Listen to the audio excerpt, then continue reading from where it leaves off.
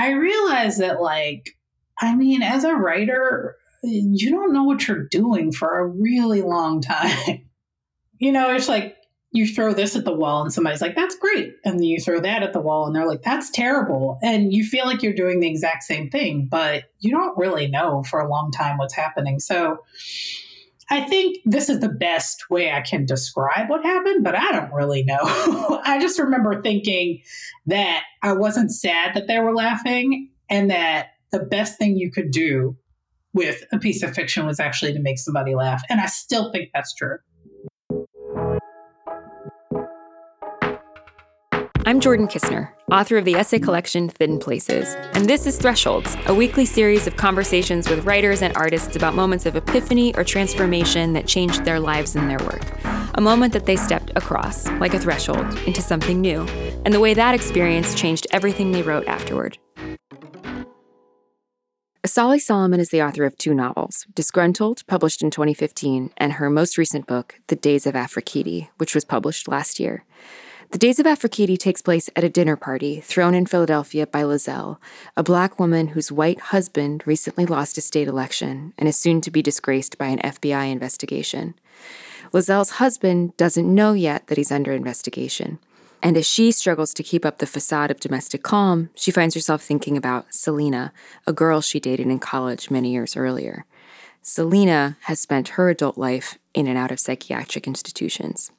It's an incredibly beautiful, detailed novel that draws a lot from Mrs. Dalloway, among other books. And these are characters in various kinds of strained or difficult situations, which is why I was surprised and really delighted that Solomon wanted to talk about a moment that changed her writing life, the realization that her writing is funny. We had a great conversation about humor in writing and teaching, and I hope you enjoy as much as I did. Here's Asali Solomon. So when I was a first year in college, I took my first fiction writing class. I mean, I had done some writing in high school, mainly poetry. And I was writing these stories that were kind of like, the characters were named things like Asali Solomon. I was calling them stories, but they weren't really. And I wrote this one about this girl named Asali who walked down the street and somebody, maybe a homeless person or something, said something to her and she felt frightened and lonely and went home.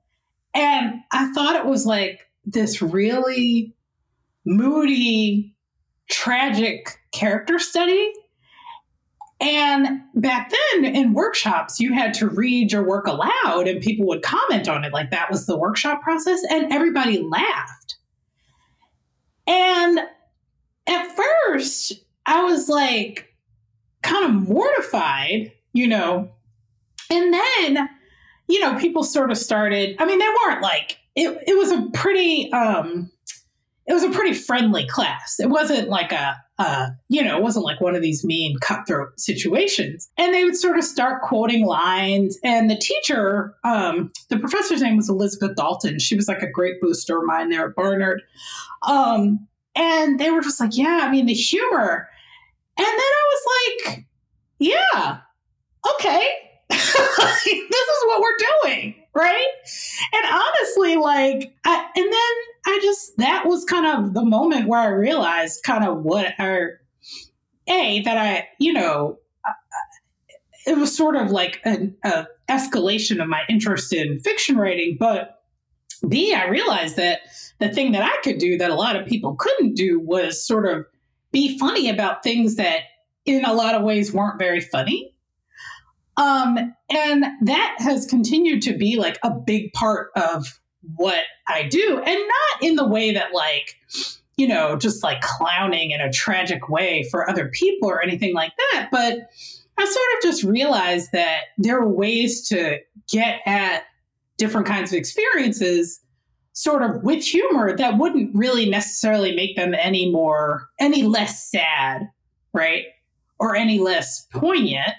But that it was a different way of experiencing certain kinds of experiences. And, I think that some of the things I went on to write about were often moments when, like, they were built on experiences I had when I felt like a stranger in a strange land. That's like a really big part of what I write about. And often, like, a big part of that is looking at, like, the humor of that in a way that makes it, that can make it sort of sadder sometimes. I mean, in a big way, like, funny was like my God, right? Like, I had a best friend from like fourth grade up for a while, and like that was our thing. It was like things that were funny. It was just like instead of other modes, like it was like kind of just trying to figure out ways to make each other laugh or laugh at the world, that kind of thing. But I hadn't thought about it in connection necessarily with writing. And I mean, like, I'm making this sound more my relationship to writing sound more serious than it was at that time. I think at that time, I was kind of like, I took a drama acting class. I took a writing class. I wasn't thinking necessarily that that's where it was going. Although when I look back on my life from, childhood, when I was raised by these parents who were really into fiction writing, particularly my mom taught, had us reading all these books, novels by women of color, it seems like it was very overdetermined that I became a fiction writer. But at the time, it was more like I think I was, as a writer, I mean, that's really like formal term for what was happening. I thought the goal was to, like, I don't know, be serious and make people pay attention by virtue of something solemn. Or once I had written like a horror story or that, and I don't think, and I read things and enjoyed things that were funny, but I don't think I thought that was something that I would be able to do. Although I was certainly able to be funny in some ways in real life. I just didn't connect the two. Yeah. Did you have, like, when you were talking with your best friend, who did you think was funny? Like, what was your style of humor, or who did you think was kind of like doing humor in the best way?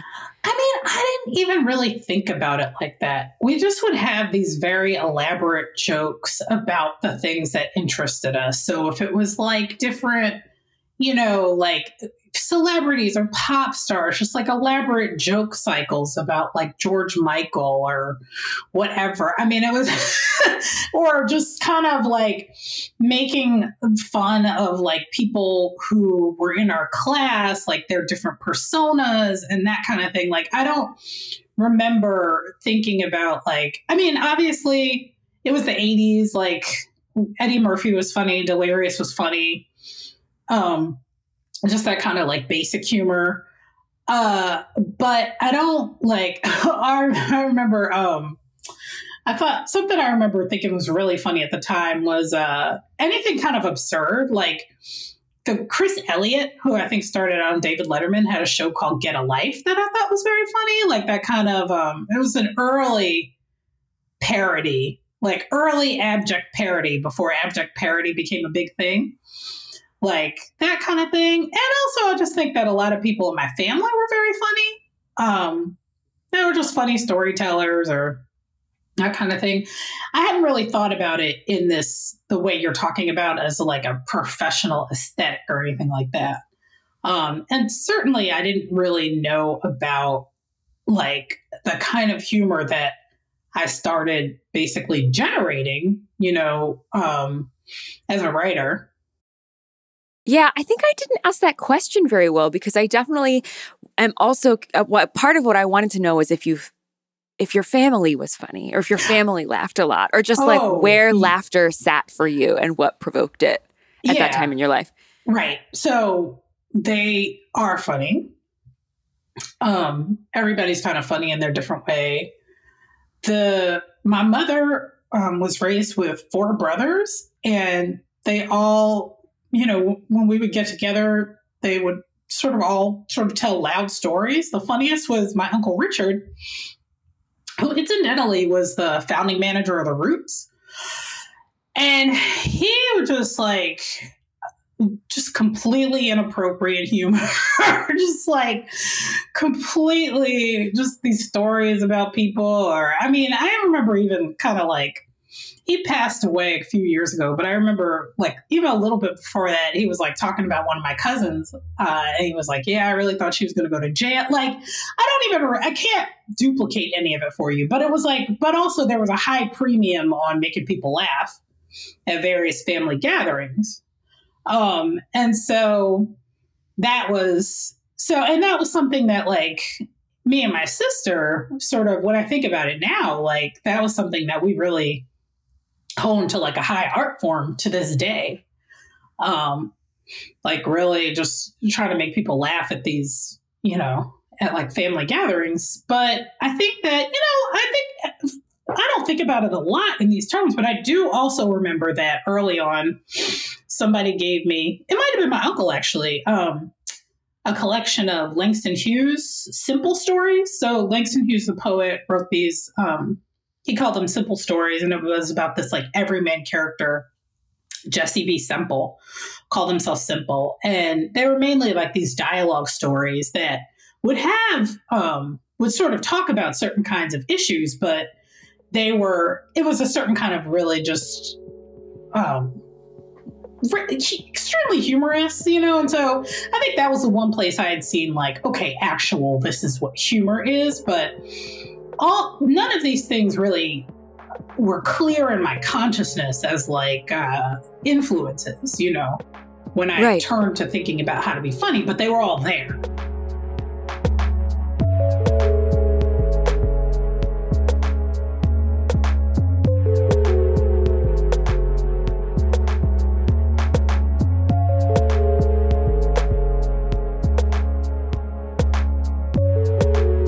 Yeah, so when you first realized, oh, wait, I'm being funny. Oh, wait, I'm being funny, and maybe that's something I can use in that workshop, where did you go from there? I imagine at first I just imagine there was a trajectory of growth from the first moment you thought, oh, what if I try this, to how you practice it now? Yeah, I mean, so I don't think that the next thing I tried to do was try to write something funny. But I do think that what the class responded, so there was also something else that happened there, which was I realized that you could have an intention for something, but that the thing could be doing something different. And that was maybe more important than what you had intended. So, and I say that because this is something I try to impart to my students, like the creative writing students I have, because right now there's a kind of larger renegotiation going on about how the workshop should work. And, one of the strongest, more contemporary ideas is that people who write a piece should be able to speak during the workshop, right? And this is sort of thinking about power and dynamics like that. But I think one of the things that's not great about that is that sometimes people will have a stubborn idea about what they want to do, but in some ways it may be that that's not A, the best thing they could do, or B, like what the world would be interested in some ways. But anyway, the point is, I think what I seized on was, one that, like I said, that something could be doing something very different from what you'd intended, and that there would be a way to try to fight that, or there would be a way to sort of embrace it. But another thing was like, what people kind of found funny were these very specific descriptions of different feelings or different phenomena. And so while I don't think I set about to write anything that was, I didn't like say like, oh, I'm just going to turn everything into like a comic piece. I definitely zeroed in on trying to be very descriptive about, like the sort of like the characters I was writing about, Asali Solomon, was like just this extremely observant, sensitive person.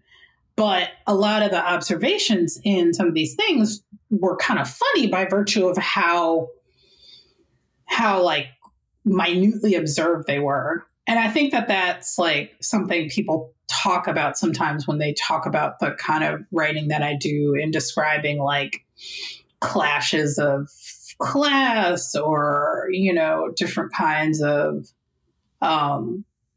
just like social phenomena, you know, just like very specific details. And so I think the thing that I went on to duplicate after writing that was like a kind of very close and sensitive observation that, you know, that I think the class kind of found funny. But I will also say that much later, I realized that, like, I mean, as a writer, you don't know what you're doing for a really long time. You know, it's like you throw this at the wall and somebody's like, that's great. And then you throw that at the wall and they're like, that's terrible. And you feel like you're doing the exact same thing, but you don't really know for a long time what's happening. So I think this is the best way I can describe what happened, but I don't really know. I just remember thinking that I wasn't sad that they were laughing and that the best thing you could do with a piece of fiction was actually to make somebody laugh. And I still think that's true. I'm so excited that this is what you wanted to talk about because it is not what I expected. I just was rereading The Days of Aphrodite, and I'm so excited that you want to talk about humor because it is a book that has a lot of humor in it, but these are not people generally speaking in a funny situation. Although maybe you would disagree with that. And I would love to hear how you thought about bringing this sensibility into that novel. So I think anything is a funny situation. Pretty much. I mean, I think I think that you know, there are things that certainly like today they're not funny. You know, maybe in 15 years we might figure out a way, but humor not in a way of, and by that I mean like there are a lot of serious situations that humor doesn't reduce the seriousness or tragedy of any situation, right? Or it doesn't have to. It can, right? That's the way a lot of people use humor in ways that's, you know, damaging and hurtful. But what humor can also do is just be a way of further understanding something, right? Or, you know, or a way of living with something, right? A way of learning to live with something. So I think that like the people in the book all certainly use humor as a coping mechanism. And then humor, it can also be a coping mechanism for, in a way, for readers, right? Trying to navigate certain kinds of situations in a way that will be, you know, I mean, I think like I've certainly read a lot of books that the sadness of it was like, was also instructive, you know, it was like really important, you know, it wasn't just, it didn't feel gratuitous, you know, like, I feel like, I mean, I've read a lot of sad books, but I think sometimes about the book, Fine Balance. And I think I was like, maybe one of the saddest books that I've ever read. And I don't know that book. Will you tell me a little bit about that book? I don't know it. So it's set in India and during this particular political crisis, and it results. So it's about these two tailors who go around the country making their living, and a lot happens. It's a very long book, but towards the end, because of this particular political crisis that India is having, this particular thing that's happening, they're forcibly castrated. And like at the end of the book, they're just kind of like, they've lost, you know, they had gotten a little, then they lost more. They lost everything. They have each other. They're just going around. One of them is artificially swollen because of this forcible castration. And they're just like, oh, on to the next day. And like, the funny thing about it is that like that ending is not funny at all. It's really tragic, but because of the way that it's not dramatically kind of wallowing, it makes it even more terrifyingly sad. And I think sometimes that's what humor is doing. Like, I think it's like, but at the end of the day, I think that for me, it's a way of getting at every kind of experience. Just like, it's just the way I think about how to approach like almost any kind of experience. To me, one of the places where, I was going to say one of the places where humor felt like it lived the most to me in The Days of Aphrodite was in the character of Lazelle's mother. Oh, yeah. Who in some ways is, maybe it's just that she made me laugh the most, but in a way I also think she seems to be making herself laugh the most of anybody in the book. Yeah. And I want I guess I'm curious to know, technically speaking, if you think about humor in a book like this as being sort of spread out amongst the characters, like there is a character whose job it is to inject humor when it's needed, or if you're thinking about each character, even the ones who are maybe more sober, as working with humor in their own particular ways. I think that all of them are funny in different ways. I think that, you know, it's like different people find different things funny. And in a way, even if they're not necessarily funny, they're all kind of amusing to me in their way. Verity is, also, I love that you called her Verity. Like she's just, you know, like there's something so, she is, what makes her funny is that she's the only one saying shit straight most of the time in the room. Well, the thing about Verity, though, that's also interesting is that she, you know, of a lot of the characters she's had, I mean, not discounting, you know, Selena's sort of lifelong struggles with mental illness, but Verity's had the hardest of all the characters, right? In some ways. And so that there's something about that that's important, you know, that she's the most likely to like sort of be putting on a kind of vicious stand-up routine, you know? And so I think that, a funny thing about that character is that, you know, in some ways she's kind of archetypal, you know, she's a single Black mom. She's kind of no nonsense, et cetera, et cetera. But she's like sort of more than not, I was picturing Jennifer Lewis on Blackish. I think Jennifer Lewis, the grandmother of Black, I think Jennifer Lewis is so funny. So, I mean, she's the only character who I was like, you know, if this is going to be a movie, like that's what I would want to happen. But just also like, not a cliche, you know, but in some ways a kind of archetype. But I like her because she's very, like you said, she says shit straight, right?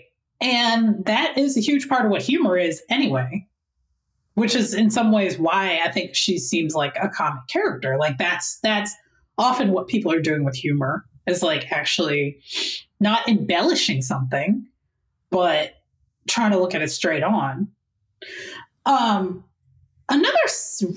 Two other books that I think about as having extremely, actually, the books that I think of that are the funniest are often the ones that are like the most upsetting and tragic, right? Or combine both. Like what? So there's a couple. So there's The Book of Night Women by Marlon James, which is the novel he wrote before A Brief History of Seven Killings, which is about it's about the early 19th century on a plantation in Jamaica. And it's like one of the most gruesome, violent books she'll ever read. It turns out to be about a slave uprising, but it's like the point of view of the enslaved people. There's like a sort of omniscient narrator, is like comic all the way through and through. And then there's this like one moment when the omniscient narrator breaks down Christianity and how ridiculous it is to the sort of Africans who are learning about it. And it's this whole thing about how they put a baby in a bush and the baby gets killed and then they're really happy. And it's just like this retelling, like, you know, the baby gets killed, but the baby is also God, but the baby is God's son. And like, that is like, to me, like a kind of gold standard of like a kind of hilarity. Another book that comes to mind is, and I hate this because I'm going to mess up the title of it, even though I love her and she's my mentor,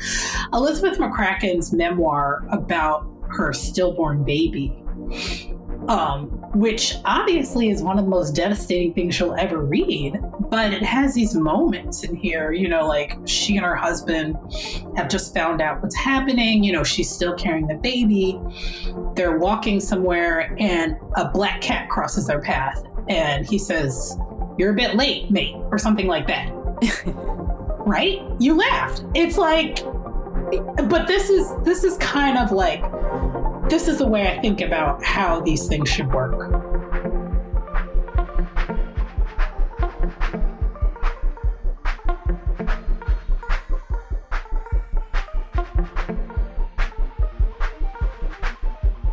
How did you conceive of that balancing act, say, within the Days of Aphrodite, within this book? Because on the one hand, you have, right, like really, really hard, really tragic things. You have a marriage that is not in good shape. You have a family that is in a kind of precarity. You have this lost love. You have, and, you know, one of the characters is dealing with a lifetime of somewhat debilitating mental illness, right? There's like quite a lot of sadness there, that the humor is balancing maybe, or that the humor is infusing. And I'd love to hear you talk about how you thought about that mingling as you were working on it. Yeah. So to be honest, these are not things I think about in the way that you articulated them. I think about it because I don't know what other people are going to find funny necessarily. The only thing I do is I sort of like, I'm writing through things. And when something comes up that maybe if I could sharpen it might maybe be funnier, then I'll do that. But it's like the things that bubble up as humor, I'm not necessarily intentionally doing that. Right? I mean, there are moments when it's clear that characters are amusing each other. And that, you know, that's something I'll do kind of intentionally. But a lot of the humor that is written into that's in the things that I write is in a lot of ways no more intentional than it was when I wrote that thing about that girl who walks down the block and feels lonely. It's like, on the other end of that, I'm like tinkering with it to make it, you know, but like I said, like when I'm doing that, it's kind of like I'm making it, often what I'm doing is making it sharper just generally, like sharper, more sharply observed, more specific, more this, more that. And then it's funny because that's what funny is. But I never think about this as like a balance. And since I think that humor belongs everywhere, I don't necessarily think about like, oh, I'm balancing these sad things with these humorous things. And, you know, I think that the other book that I talk about every time I do something is this book, Maud Martha by Gwendolyn Brooks. So Gwendolyn Brooks is a poet. She wrote one novel. It's called Maud Martha, and it's about this working class Black woman who lives in Chicago. And it really is like a series of vignettes about her life. And like her life is like entirely unremarkable in a kind of statistical or historical way. It's like, you know, just in the era just before World War II, and then World War II happens, but she gets married, she has a baby, she's like vaguely dissatisfied with her life, and that's the plot, you know. And like, but there's this really good quote in there about tragedy, which is like, if you had one good tragedy in your life, then you were doing really well, or something like that. And I think like that worldview is kind of the way I approach a lot of the stuff that I write about. There's something also about that passage, which is trying to, I don't know, I think a lot about like the problems of the characters that I'm writing about versus what I think of are as like really, really intractable problems. Like they, you know, I mean, Selena definitely has a hard time, you know, and like no one wants to get indicted, but like versus living for years in a refugee camp, you know, like I've never written about anything like that. And so there's a sense that while I'm clearly invested in the problems of the characters that I write about, I'm always sort of aware that like they're worse, much worse problems than some of the, you know, some of the things other people are contending with. And that will, I mean, that might change, you know, I may go to thinking about other kinds of problems that I have to sort of imagine completely in a way. But I just think that like in terms of a story like this, there's also that context, you know? Yeah. Yeah. I mean, that makes sense. The thing I want to ask you about next is like the function of what your relationship is to the unconscious or the semi or the things that you're only half aware of as a writer. Because the story you told is about this thing that is in your writing that you're in a kind of relationship with, but not necessarily always exerting conscious, direct force over in your writing. And you're also a teacher of writing. Like, how do you talk to your students about how to have a relationship with that thing in your writing that is only half seen to you sometimes? Yeah, I mean, I think a lot about this kind of recently, and probably in relationship with trying to talk to the students, like the things that I just didn't know for years. And then the things that it's not your job to know. I mean, I think because you always want to be writing in a way that that's a process of discovery. So you don't know what's going to, you know, there are a lot of things like when people talk about things like outlines, you know, I don't do anything like that. I write from a place of, okay, this little nugget of a scene interests me, so I'm going to write it. And in that way, I will know what happens in the scene.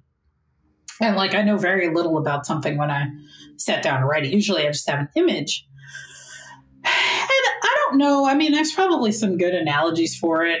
What just occurred to me as I was thinking about, you know, if you're, and I don't know anything about this personally, but if you're trying to like navigate a boat, right? Like you in some ways know very little about like the ocean, the river, what's going on there. You know, you don't, there's only so much you need to know about it, right? In order to keep moving, right? Like you have your mind on certain discrete and specific sort of controls. And then the rest is sort of like, you just don't even need to know about it. Like probably if you tried to control it more forcibly, you would get yourself in a bad situation. And so I think that like there's kind of a lot of, you know, I think there has to be like a sort of delicate balance between like what you're trying to control and what you're just letting happen. And I mean, all this sounds like, can sound a little bit like nonsense, but it's kind of true. You know, I mean, I think people have said that writing is a kind of, and this is sad because this is probably somebody super famous said this and I should know who to attribute it to, but it's conscious dreaming. And sometimes I try to tell the students, sometimes the students will write kind of like out and out, just not fantasy, the genre, but just fantasies, in fiction. I'm like, no, like the distinction here is that you're not controlling everything to make it go in a certain direction. That's fantasy little f, right? You want to write something that's more like a dream, like, what's happening, you're in it, but you're not controlling it, and, and that's sort of in the composing process. As you get to revising or editing, then it gets into more of like being more thoughtful about what's happening or what you're saying or that kind of thing. But a lot of it is sort of trying to be a little bit on a lag behind your dreaming mind and transcribe it, right?